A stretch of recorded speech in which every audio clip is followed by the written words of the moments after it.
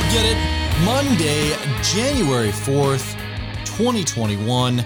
Born the Battle, brought to you by the Department of Veterans Affairs, the podcast that focuses on inspiring veteran stories and puts a highlight on important resources, offices, and benefits for our veterans. I am your host, Marine Corps veteran Tanner Iskra. Happy 2021. Hope you're all doing well. Glad to see 2020 in the rearview mirror. However, here on Born the Battle, we are still on holiday hiatus. We're also using the holiday hiatus for some other exciting things. We're putting together the VA podcast newsletter. We're making the VA podcast website. Looking to do some other cool things when it comes to Born the Battle. So again, we'll be back on our regularly scheduled programming next week. Got a good one for you. Just make sure you stay tuned to that. This week, I thought I'd make it a little different. You know, we've had the most downloaded interviews of 2020. We've had the most downloaded benefits breakdowns of 2020. This week, I want to do Tanner's top 10 of 2020. To make this list, basically, you didn't make the top 8 of either of the previous 2 weeks list, but were, important interviews to me for whatever reason.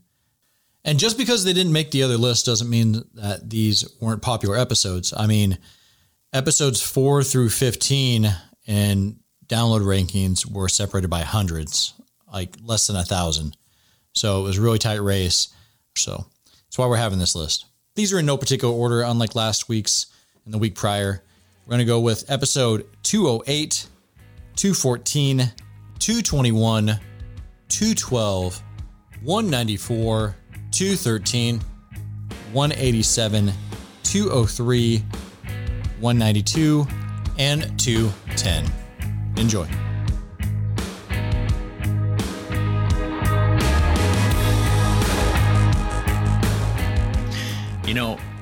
Flo, in every video that I see you in, or any write-up that I see, you always speak of Command Sergeant Major Griffin, Major Gray, Major Kennedy, and Alta Fata, and how they relate to the medal that was hung around your neck.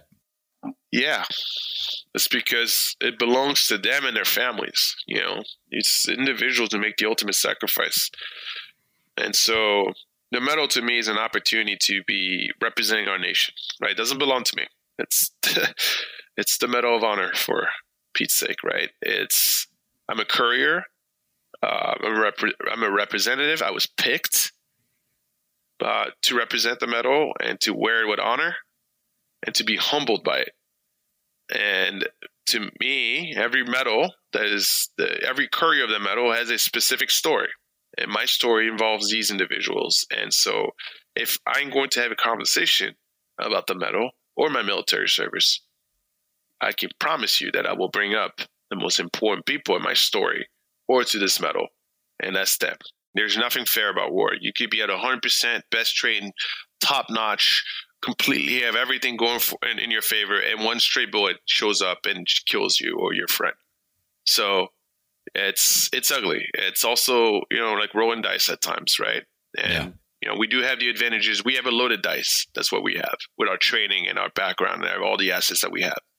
But sometimes even with a loaded dice, it's, you have the incomprehensible situation of, you're going to lose a friend or someone on your team, and it's going to impact you. And so survivor's guilt, to me, was the worst part of it.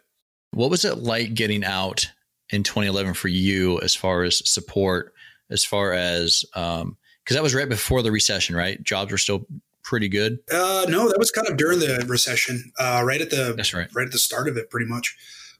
It was weird at first. Like, it just was one of those things where you just went from a daily routine to then now I moved back in with my parents, which a part of me kind of didn't like, but my mom and dad were helping me out with trying to get on my feet and figure out what's going on. And I decided to go back to college and make use of the GI Bill. And I was going to Rowan University in South Jersey. So it's kind of nice to be able to save a little bit, get back on my feet in the normal world, and kind of, it reconnected me with my parents too, which was a good thing. But it was just a weird time. Going out was always just kind of weird. Like, I know grocery stores was always weird because that was one of the weirdest places. Like, anything where there was a bigger crowd, my mom would always kind of be like, "You okay?" I'm like, "Yeah, just need a minute." Just kind of just trying to take in. Anywhere we go out to eat still now, I don't ever have my back to a room, which is weird, but my girlfriend makes fun of me on that part. But sure. Yeah, it took a little bit to adjust. And then even going back to school, I was at 25 and here I am with 18-year-olds who are all complaining about everything in the world. And I'm just like, you guys have no idea how good you got it. So what did you do when you first got out? Was wrestling already on your mind? Yeah, wrestling was one of those goals I wanted to attain. Cause while I was I was home on leave, maybe about right before we deployed on my first tour. I was home on leave and one of my buddies was on the indies, the independents, and went to a local bar in Rutherford at home in Jersey. And he's like, "Hey, my buddy Fred's here from WWE. You want to meet him?" I was like, "Hell yeah." Oh, wow. I was like, well, why would I not want to talk to somebody in WWE? So Darren Young is he used to go by in WWE. Okay. Yeah. Sat down, we talked for a while, and it was one of those things where he's just like, you got a good story. He's like, when you're out, he's like, you have a good look. Once you're out, he's like, just if you want to pursue this, he's like, don't shun it. And at the time, I'm just like, there's no way. I was like, I'm not the size of Hulk Hogan. I'm like, that's my thought process. It's like, I'm not 6'4", 6'5", jacked out of my mind. Yeah. I was like, you have Hulk Hogan, The Rock, Austin. You just think of those names. You're like, there's no possible way. And that was just one of those things where I kept in touch. And my buddy Jarrett, when I got out, he's like, hey, you still want to give it a shot? He's like, come to the one school I go to. I was like, yeah, no problem. And then I got in a ring and it felt natural, felt normal, and fell in love. You were talking about how you got from that, that first gig and then getting into Paramount. So I ended up getting a great meeting to go meet with the head of the interactive marketing department. And that was a very budding part of the marketing machine for Hollywood, as it were. This was when MySpace was still a big thing and Facebook pages were just starting. So I ended up going to an interview.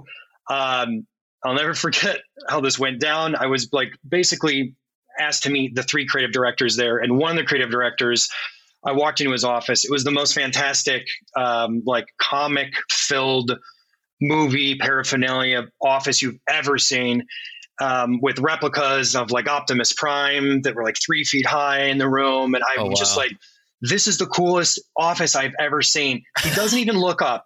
He's wearing a hoodie and it's drawn over his eyes. His room is in complete pitch dark. The shades are drawn. He says, yeah, it's a lot cooler than that suit you're wearing. Suit. And I'm like, I feel like I'm in Entourage being accosted right now. And so I sit down in the chair in front of him because he's been asked to meet with me at this point by his boss. And he lightens up a little bit and he's like, I'm messing with you. I really have an appreciation for the military. And let me tell you all the cool things that I would do with the military and the people that I've been kind of collecting in terms of just my own personal outreach and sponsorship. And this guy's name is Mickey Capaferri, incredible human being. He ended up hiring me out of that interview because he learned about all the animation stuff I did. And he's like, you could be a real hands-on guy to help me work with the agencies to fix things that take them too long and cost too much money. He's like, the first thing you're doing, you were going to build and manage the Optimus Prime MySpace page. I'm like, wait, I'm Optimus Prime now? And he's like, you are Optimus Prime now. And some of your best friends are Shia LaBeouf and Megan Fox and Bumblebee. So this was a MySpace page of Optimus Prime, and you had to act like you were Optimus Prime? Yes, I had 500,000 followers, and I basically had to that's awesome. post updates. I had to make fun of Megatron, and basically talk about how great Autobots are. Why leave? Why would you? A lot of people would have taken that offer from Paramount. Is what I'm trying to get at. Just because of the word Paramount. Right. There is a parallel universe where I stayed at Paramount, where I stayed at Technicolor. And here's exactly why I left.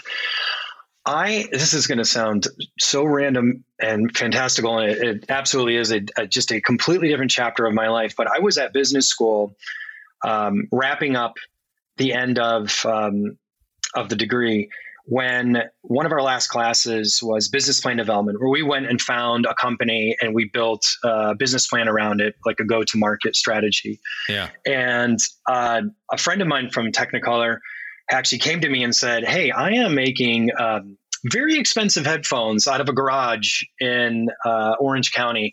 And it's insane. We can't make them fast enough. And we think that there's a market for like super high-end headphones." And this is like right around the Beats sale time frame. Yeah.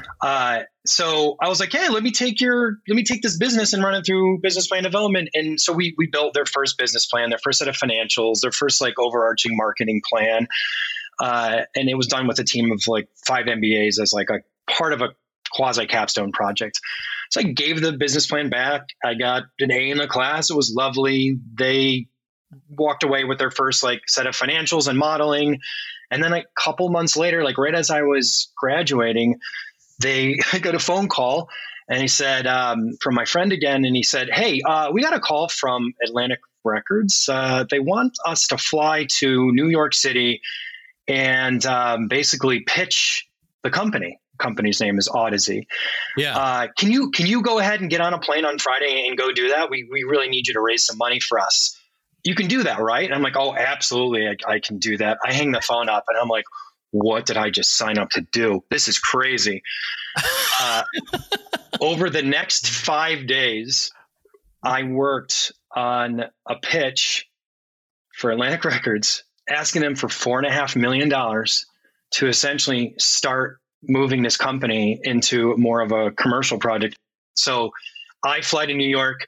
I'm meeting the CEO of Atlantic Records. I'm meeting the parent company that owns both of Warner Music Group and Atlantic Records. And that CEO of Atlantic Records grabs me and he says, hey, so you're the guy doing the pitch today. This is the first time I'm meeting my boss. So if you mess this up, I will absolutely end you. Do you understand me? And this is my first introduction to this individual. Oh my God. And I was literally going on in 1 minute and the room filled with like these executives. And I'm like, oh dear Lord, what have I got myself into? Everybody was having a problem staying connected with guys. And when I talked to the guys that were in my organization, I'd ask them like, hey, why aren't you guys reaching out? It was, I don't want to be a burden, or, I just didn't think about it at the time. And so I went back to the books and I started studying like what happens when somebody's going through a mental health crisis, like what is physically happening in their brain. And I watched a lot of videos of suicide survivors talking about, they all regretted it. The instant that they committed suicide, they regretted it. And these are all people who have survived, like jumped off the Golden Gate Bridge or, shot themselves, things like that. Right. Yeah. And so at that moment, they instantly regretted it. And I thought, okay, so what is happening here? What's going on with the brain? And so I found a research study. It said that when somebody's going through a mental health crisis, parts of their brain shut down. So their frontal cortex stops operating normally. So in their frontal cortex, they have rational thought processes. They have good decision-making skills, long-term planning. But the most important thing they have is the ability to overcome impulses. Okay. And so when somebody's going through a mental health crisis, all of those faculties are completely reduced. And we know by talking to suicide survivors that suicide is an impulse, that they had an impulse and they acted on it. And that's the reason they acted on it, is because they didn't have the mental capacity to process through it. So it's not that these guys wanted to commit suicide. They just couldn't overcome the impulse to do it. And so I thought to myself, okay, so how, now I understand the problem in its entirety. How do we overcome that? And in my time working with veterans, I always gave an ambush analogy. I said, during an ambush, you feel like you've been, the enemy wants to attack you, overwhelm you with fire, separate you from your support network so they can overwhelm you and kill you. Sure. Well, isn't that what a panic attack feels like? That you're being overwhelmed with these thoughts, feelings, and emotions, which makes you isolate away from your friends and family. And then the depression kicks in and it overwhelms you. And then you want to commit suicide. I go, it's just like an ambush. So what are two things that we do? Well, number one, the first thing we do is we start returning fire. And so what are some of the positive things we can start talking to ourselves about? remind us that, hey, we're in the US, we're safe, we're okay. I said, what's the second thing you're going to do? Well, we're going to call for support. Okay. You call for support on the battlefield. So how do you do that here? How do you phone a friend, call a buddy when you're struggling with mental health? And guys were like, well, I'm embarrassed. I don't want to be a bother to somebody. I said, well, would you feel embarrassed if you were taking fire and radioed in to get some air support? You wouldn't feel embarrassed about that. Like, no, not at all. I said, okay, so this is the same thing. So I broke it down to them like that. So with the app, it solves this problem in two ways. Number one, when people are struggling with their mental health and they're not able to process, who do I call? What do I say? What do I do? They don't have to worry about that. All they have to do is press one button on their phone, and it sends an alert out on the app. So when I first originally designed it, I just designed it for my guys in my organization. And a news story picked it up. I think it was King 5 picked it up and did a story on it. And about a week later, I got a phone call from a guy named Tony Dayton. And a guy I went to high school with. Yeah. It's funny that you guys ended up being friends. But Tony Dayton and I, so he's like, I got to meet you. So he meets with me and says, hey, you have this app. I want it for my guys in the VFW. Please help me. I need this app. So was it just an app? It wasn't on the Play Store. It wasn't an Apple like it is now. It was just on your phone.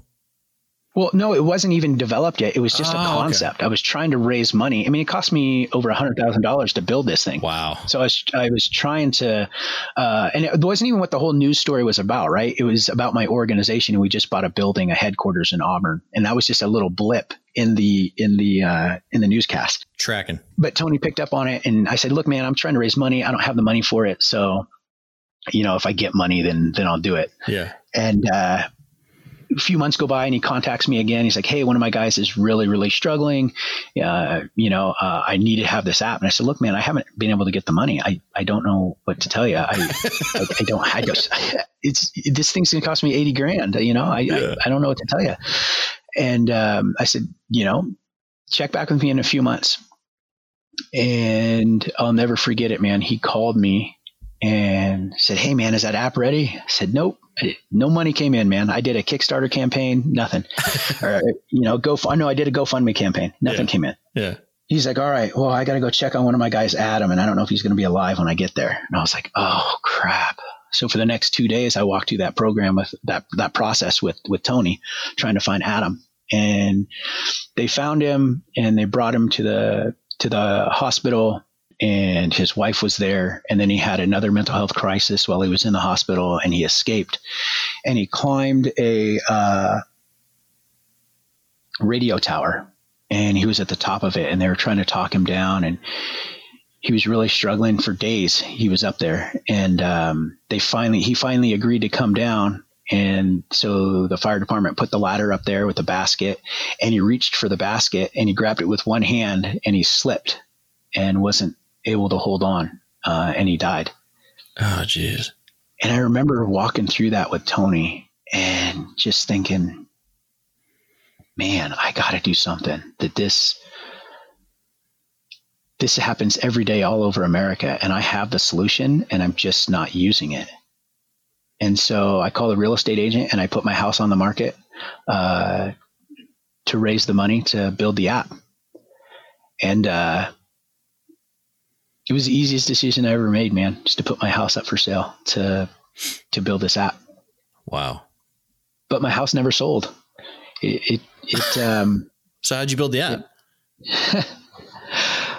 Some of the other business owners that I know, this guy named Matt from Matt Vey Foundation Repair, he'd been a supporter of what I had done, and he knew me from the business arena. He heard about what I did, and he wrote me an $80,000 check, man. He called me and said, hey, I want to help. What do you need? I said, I need $80,000. He says, all right, come to my office and I'll have a check waiting for you. And so that's how I started, man, is one single donor. I said, let's do it. Yeah. I mean, I put in an extra like $20,000 into the pot to finish it off. But the $80,000 got me started, and it got the app on the App Store. And yeah, man, I'll never forget that guy, Matt, when he says, all right, well, let me call my secretary. I'll have a check waiting for you. He goes, I believe in what you're doing. You're going to save lives. I had fellow Marines, people I knew, had them sharing with other Marines. And then there were people that I'd known that were in the prepper community and survival community. They had copies and they had spread it around. And by the way, still to today, that's a pretty decent size of the demographic that do read my books. And they were all coming back with very, very positive, responses to beta reading. Of course, little issues here and there, but the overall response is overwhelming. Like, this book is great. And so that's why I just decided, again, I sided with them, fired her, hit self-publish. And wow, the first 10 days, it kind of languished. I was like selling about 10, 20, books a day. And I was like, well, I guess it's just going to pay for dinner, out with my wife once a month. This is it. Maybe I shouldn't have fired Margaret. I was like really like wringing my hands. And I just remember waking up one day and the sales had spiked dramatically. And I was like, wow, you can ask my wife this. I literally jumped out of bed. Like, what is going on? And because I'm not sure if you've ever seen like the Kindle direct publishing dashboard where you can see books as they're sold. I'm not sure. Have you published a book? I've never published a book. No. Okay. So it's not the dashboard itself is almost in real time. Like every time you click refresh, it can show you your sales. Okay. It's interesting how Amazon has that set up, and it can be really bad if you're a compulsive person because you're constantly on the refresh. And I just was doing that, and there was, every time I was seeing refresh, like 25 sales, 10 sales, like it just wouldn't stop selling. And I was telling my wife, I was like, maybe this is a fluke. Maybe the Amazon's doing some promotional thing on the book I'm not seeing. I don't know what's going on. I couldn't figure it out. I hadn't done any marketing on it, really. And it was just selling. And so I said, well, maybe I'll just give it till tomorrow, and they'll probably go back to doing 10 units a day. And then, but it didn't stop. And then a week like that, and it just wouldn't stop selling. Well, what are we talking about? Hundreds, thousands in a day? So at the time I was doing hundreds of units a day. Compared to the 10 that you were doing that first week. Yeah. Did you ever find out what the spike was attributed to? I still to this day, I don't know. I know it frustrates because I coach writers today and mentor people, and they always wonder, how did the first book do it? I'm like, I don't know. I really don't know. I really don't know what did it. That's interesting. Yeah, it's the craziest thing. But all I know is when I saw that happening, I saw the door of opportunity was wide open. Really, really impactful poem that I'm glad you sent that to me. I had a journalism instructor once tell me that your story needs to be able to stop the person who is chopping celery while cooking dinner and pay attention. Mm. And your poem definitely made me stop from chopping my celery. Thank you. I wrote it. It's true. It's just a story that came out in a way I did not expect. I wasn't a poet before I wrote it. But that was your first poem. That was the first poem. Yes. And like I said, It was supposed to be a suicide letter, but apparently I was supposed to still be here. And that's what came out. And so I was just like, I just wrote it. I hadn't really been able to talk to anyone about it before.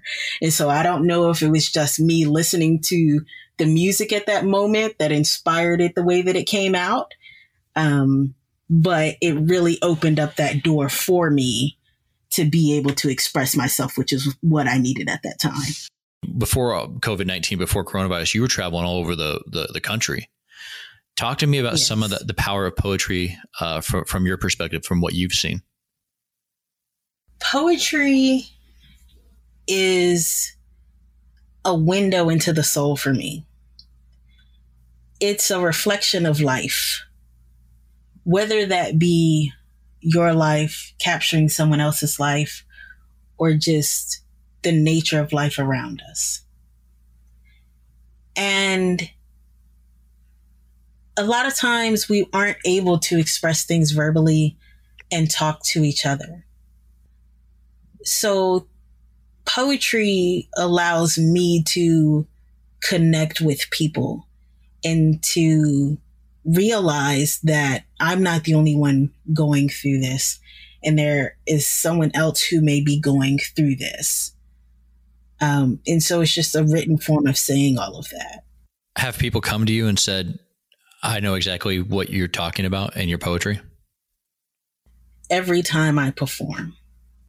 Was overall command a goal at this point for you?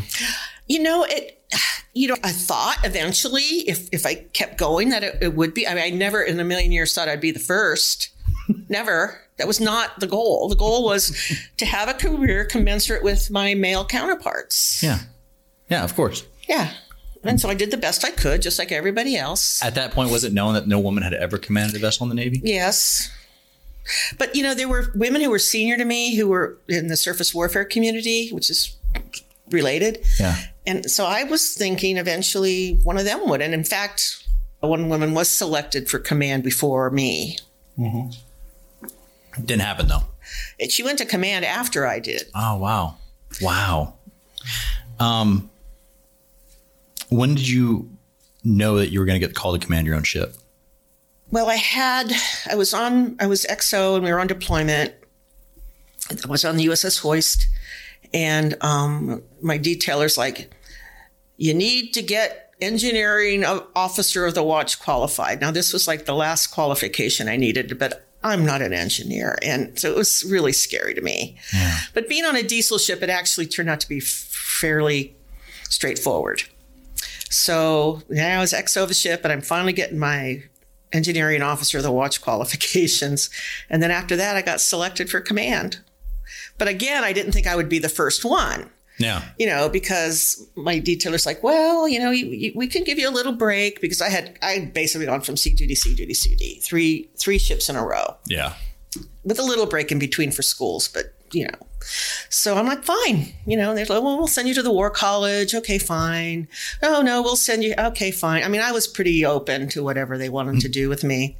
Aye, sir, aye, ma'am, whatever you want. Yeah. I mean, but I knew I was going to command eventually. Yeah. And so, but apparently up at the Bureau of Naval Personnel, there was a little bit of a discussion about who was going to be the first woman to command a ship. Because this other woman, like I said, had been selected first. Yeah. But she had been reassigned to another 3-year tour between her executive officer tour and her commander tour. Gotcha. So they were looking whether to pull her out of her current job, but my detailer was like, I need Darlene. I don't have the depth and breadth of officers that the surface warfare community has, so I need this woman to go into command. And it will be the first, but, I need her. So it was really not political, but it just was a necessity. Well, that's how it should have been. Of course. Yeah. Yeah. The needs of the Navy. But it still became kind of political. Oh, sure. Of course. The thing. Now, the other woman, did she end up becoming a commander too? She did. What was her name? Deborah Gerns. And then shortly after that, another woman named Jeannie Miller became CO. So got you. We were the first 3, and the other 2 happened in 91. Got you. So 1990, I mean, How old was the Navy at that point? Oh, I don't know, 200 and some years old. Yeah. I mean, it's amazing that it took that long. Well, the whole gender stereotypes of women and their roles in society were changing. I mean, they had been changing since the 70s, but it just took the military a little bit longer to accept some of that stuff. Your generation and the generation before that saw a lot of that. Yeah. So... Yeah. And of course, the government's usually about a generation behind on anything. So, yeah. So your bio says that you were employed in Appalachia and in Catskills backcountry as a ranger, trail builder, caretaker. One, is that part of being a park ranger? Is that for U.S. Forest Service? Is that who employed you? And 2, what was your professional journey to get to that type of career from college? Right. So I got out of the military. It was Christmas 1993. And then I think I started college just a couple months later and wasn't really sure what I wanted to do. Like most college students, I had no clue where I was going to end up after my university. And heard about this unique program in the Adirondacks at a small community college, North Country Community College, Wilderness Recreational Leadership. So, wow, what is this? And basically it's a program where they take students and they teach you how to plan and lead expeditions and then teach others how to do that. So it concentrates on like Lewis and Clark style. No, more like if you were going to maybe have a climbing expedition on some big mountain, or you're going to lead people into the mountains, maybe younger people, and teach them how to backpack and stuff like that. So it's centered on just hard skills of backpacking, some climbing, winter camping, canoeing, stuff like that. Mm-hmm. And then probably about 60% of the program was the leadership components. How do you lead? How do people respond to different leadership styles, communication, all that good stuff. So I got that associate's degree, and then I followed the lead of a good friend of mine who lives in Lake Tahoe. At the time, he was a ski bum. This is the mid-1990s, and the man is brilliant. He came up with what he called the reverse retirement plan. And so the reverse retirement plan works like this. Through your 20s and 30s, you regard yourself as retired. So you sleep on a lot of couches, and you climb a lot of mountains, and you work part-time, and maybe you hike some long-distance trails, and you travel, and then you grow up when you're 40. And that's basically what I did. So I was doing a lot of seasonal work. So I worked as a backcountry ranger for the state of New York in the Adirondack Park and the Catskill Park. I was a trail builder for a couple of private organizations, the National Park Service, the U.S. Forest Service, and then I was a caretaker and ridge runner on the Appalachian Trail up in Maine. So basically what I'm doing is going to school one semester a year, working about 6 months of the year, and then traveling for 2 months, and paid my own way. But it was a very rugged, bare bones lifestyle. I still remember I lived in the back of my Subaru wagon in a gravel pit in New Hampshire for an entire summer and just ate ramen and peanut butter. So it's a very scrappy life, but I enjoyed a lot of freedom. And not to get too far ahead in the story, I eventually got my master's degree, and now I actually have a real job, and I'm all grown up. But the reverse retirement plan is absolutely brilliant. So that's kind of how I got into that type of work, and those are the jobs that I had. I've been very fortunate. I've spent a lot of time in the mountains getting paid to be there. Do you feel like it's good training for accountability to be out in the mountains and then come back into society and go, do you find yourself being more accountable within the societal norms that you're talking about because of that experience in the mountains? I think so. Probably just because I've spent so much time in the mountains. So people will say to me, "Oh, what are you doing this week?" And I'm going hiking, and they think it's kind of like a one-off thing. They're like, "Oh, I went hiking twice last year," which is fine, yeah. But they don't understand, like, this is just what I do. This is kind of my life and my lifestyle, which I've been doing since the mid 1980s. And so it's not necessarily, well, I go hiking and I come back with this renewed level of responsibility. It's just that in the mountains, when you're out there for several years off and on, you realize that you have to be very conscientious in your decisions. And I think that has come out in my personality. People have described me as methodical. That's kind of the word that keeps coming up. And I get what they're saying. Maybe I would prefer, hey, Eric's really cool, or Eric's really fun to be around. But they're like, yeah, Eric, he's very measured. He's very methodical and logical, and he kind of goes into things with a very clear mind. And it works well in the mountains. It works very well in the mountains. And then some of those skills can transfer back into quote unquote normal life. When we first started in 1942, it was only focused on active duty. Yeah. And similar with the other. And I remember that from my time, and I just remember it was just for active duty. And it has changed over time. So here's a couple of, this is who's eligible for AER. Very active good. Duty and their families, retired soldiers, other service members and their families, medically retired, if you're receiving a medical retirement pay from Defense Finance and Accounting Service, survivors, So if you lost your loved one and you're a survivor, you're eligible to come into AER. And then Reserve and National Guard. If you're an active Guard Reserve, you're already fully eligible. If you're an individual mobilization augmentee, a Title 32, an individual ready reserve, if we bring you on to active duty on the 31st day, you become eligible. Very good. We also waive that frequently if there's a natural disaster. The most common is most recent one that we had that was pretty significant was Hurricane Maria down in Puerto Rico and the Virgin Islands. Yeah. That devastated that area. We provided almost $3 million in grants that they don't have to pay back to Reserve and National Guard soldiers that were not called to active duty. We do that for forest fires, floods. I noticed a lot of your press releases have a lot of disasters on there. Hey, if you're in this area of disaster operations, let's say, you guys do offer that. Yeah, so we work very closely with the Army National Guard Bureau as well as the U.S. Army Reserve commanders and sergeants majors.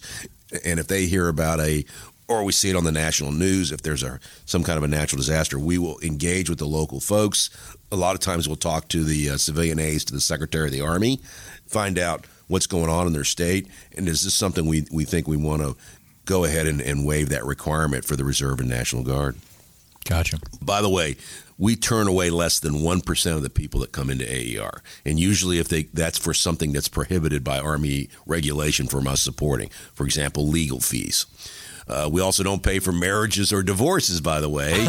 And the fact that you're bringing that up tells me that's at least been tried. Of course, yeah. Well, and the idea is that, what AER is about is helping you for something that you should have planned for, but perhaps gotten a tough spot. By the way, the most common thing that people come to AER for is car repair. We also do car replacement up to $4,000. The second, in the last few years, it's been very common, is rent and deposit on rent. PCS do a new installation, don't have on-post housing, got to go off, high-cost area. You have to put down a month's rent, a month's deposit, open up all those things. Yeah. The Department of Defense recently changed back the way it used to be. The last, I think it's 5-6 years, when you were PCSing, you used to be able to draw dislocation allowance before you came to your new installation. Yeah, I remember that. What they did, I think 5-6 years ago, is they said, no, you draw that after you file your claim, after you've already PCS'd. That puts some folks in a tough spot. Yeah. Department of Defense reviewed it again, said, this isn't working. So I anticipate that the demand for rent and deposit of rent will probably go back down again based on the review that DOD did in reinstituting. You can draw a dislocation allowance at your current duty station before you PCS. Interesting. And it's the right thing to do. Absolutely. Going back to it's interesting. I didn't know about the survivors of fallen service members. Talk to me about the scholarships. I always remember, hey, help you pay your bill, and I remember that part of the really fun. I don't remember scholarships. So spouses and children can apply for scholarships? Yeah, so all of our programs are needs-based. There's an exception I'll talk about in a minute, but it's based on your family budget, where you are financially, and we take a look at that. So for scholarships, it's a similar needs-based process. You do have to submit, you go on our website, the scholarship application's there, it's pretty basic, but you also have to submit a federal aid form. It's called FAFSA. And that kind of lays out your family's ability to cover college. We look at those two things, and then we base the amount of the award of the grant based on your family's ability to pay for college. Almost like a Yellow Ribbon program. Yeah, it's a little bit like that. So spouses can apply anytime during the year. The average spouse scholarship is usually around $1,800 to $2,000, depending on how many spouses apply and what our board of managers approves. And then children apply between January and April, kind of focused on the fall semester. Average scholarship for a child is somewhere between $2,500 and $3,000. Is that going to pay for a full ride to University of Virginia? No, but it gets you started. And you can apply each year that you're in an undergraduate status. Spouses, as long as they go to apply at an accredited organization, university, could be online. They have to carry at least 6 hours. Children got to carry at least 12 hours and maintain a 2.0, which for me would have been pretty tough in college, actually, to tell you the truth. One other scholarship program I'd really like to highlight, we have what's called the 9/11 Scholarship Program. And what this program does is any Army member who was either killed or seriously injured in the Pentagon day of 9/11, this fund pays for the complete education of the spouse or children. of that military member, to include now graduate school. We've had about 40 folks go through this program, tune of several $1 million. Every one of them has a story. It's absolutely incredible. And if they get into Harvard, this fund will pay for the full cost of Harvard. So it warms your heart. Most recently, Tammy LaCroix brought this family up to us. The mother has 2 kids. The daughter has gone to college and used the 9/11 fund, but the son has autism. And she was concerned that when she's no longer around, what's going to happen to her son. So she came and talked to Tammy and said, look, there's a program where I can send my son during the week to a boarding school, learn life skills, comes home on the weekend. That'll give him the ability to manage life. It's not a traditional college education. And Tammy said, I recommend we approve this. And us and the board is like, no question. At this point in the night, and I think it was around 2 a.m., someone lowered an American flag from the top of the Pentagon. My memory was it just appeared. I got the impression that this is my impression that someone who worked at the Pentagon knew where the closest flag was, ordered it to be retrieved, and ordered it lowered over what was now sacred ground. And I presume they worked with Arlington Fire to hang it. This is just happening. And later on in the morning, the small flag was replaced with a much larger flag that you see now in the very famous picture of the firefighters hanging it off the side of the Pentagon. Yeah. But not many people know there were actually 2. And no, I had no idea. I felt like at the time it was a sign of respect for our fallen and an emblem for our resolve to carry on as a country together. And at the end of the day, that's what our flag stands for. And that's why I volunteered for the Carry the Load. And that's why the Carry the Flag program is so special to me, because it teaches our young people about the symbolism of the flag, that it stands for, and what it represents.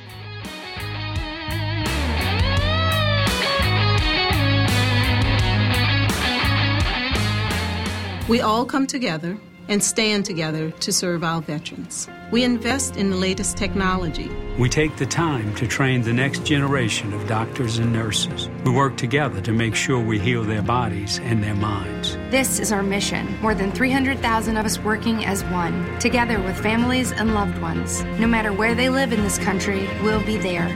We stand strong, united. Stand with us in caring for our veterans.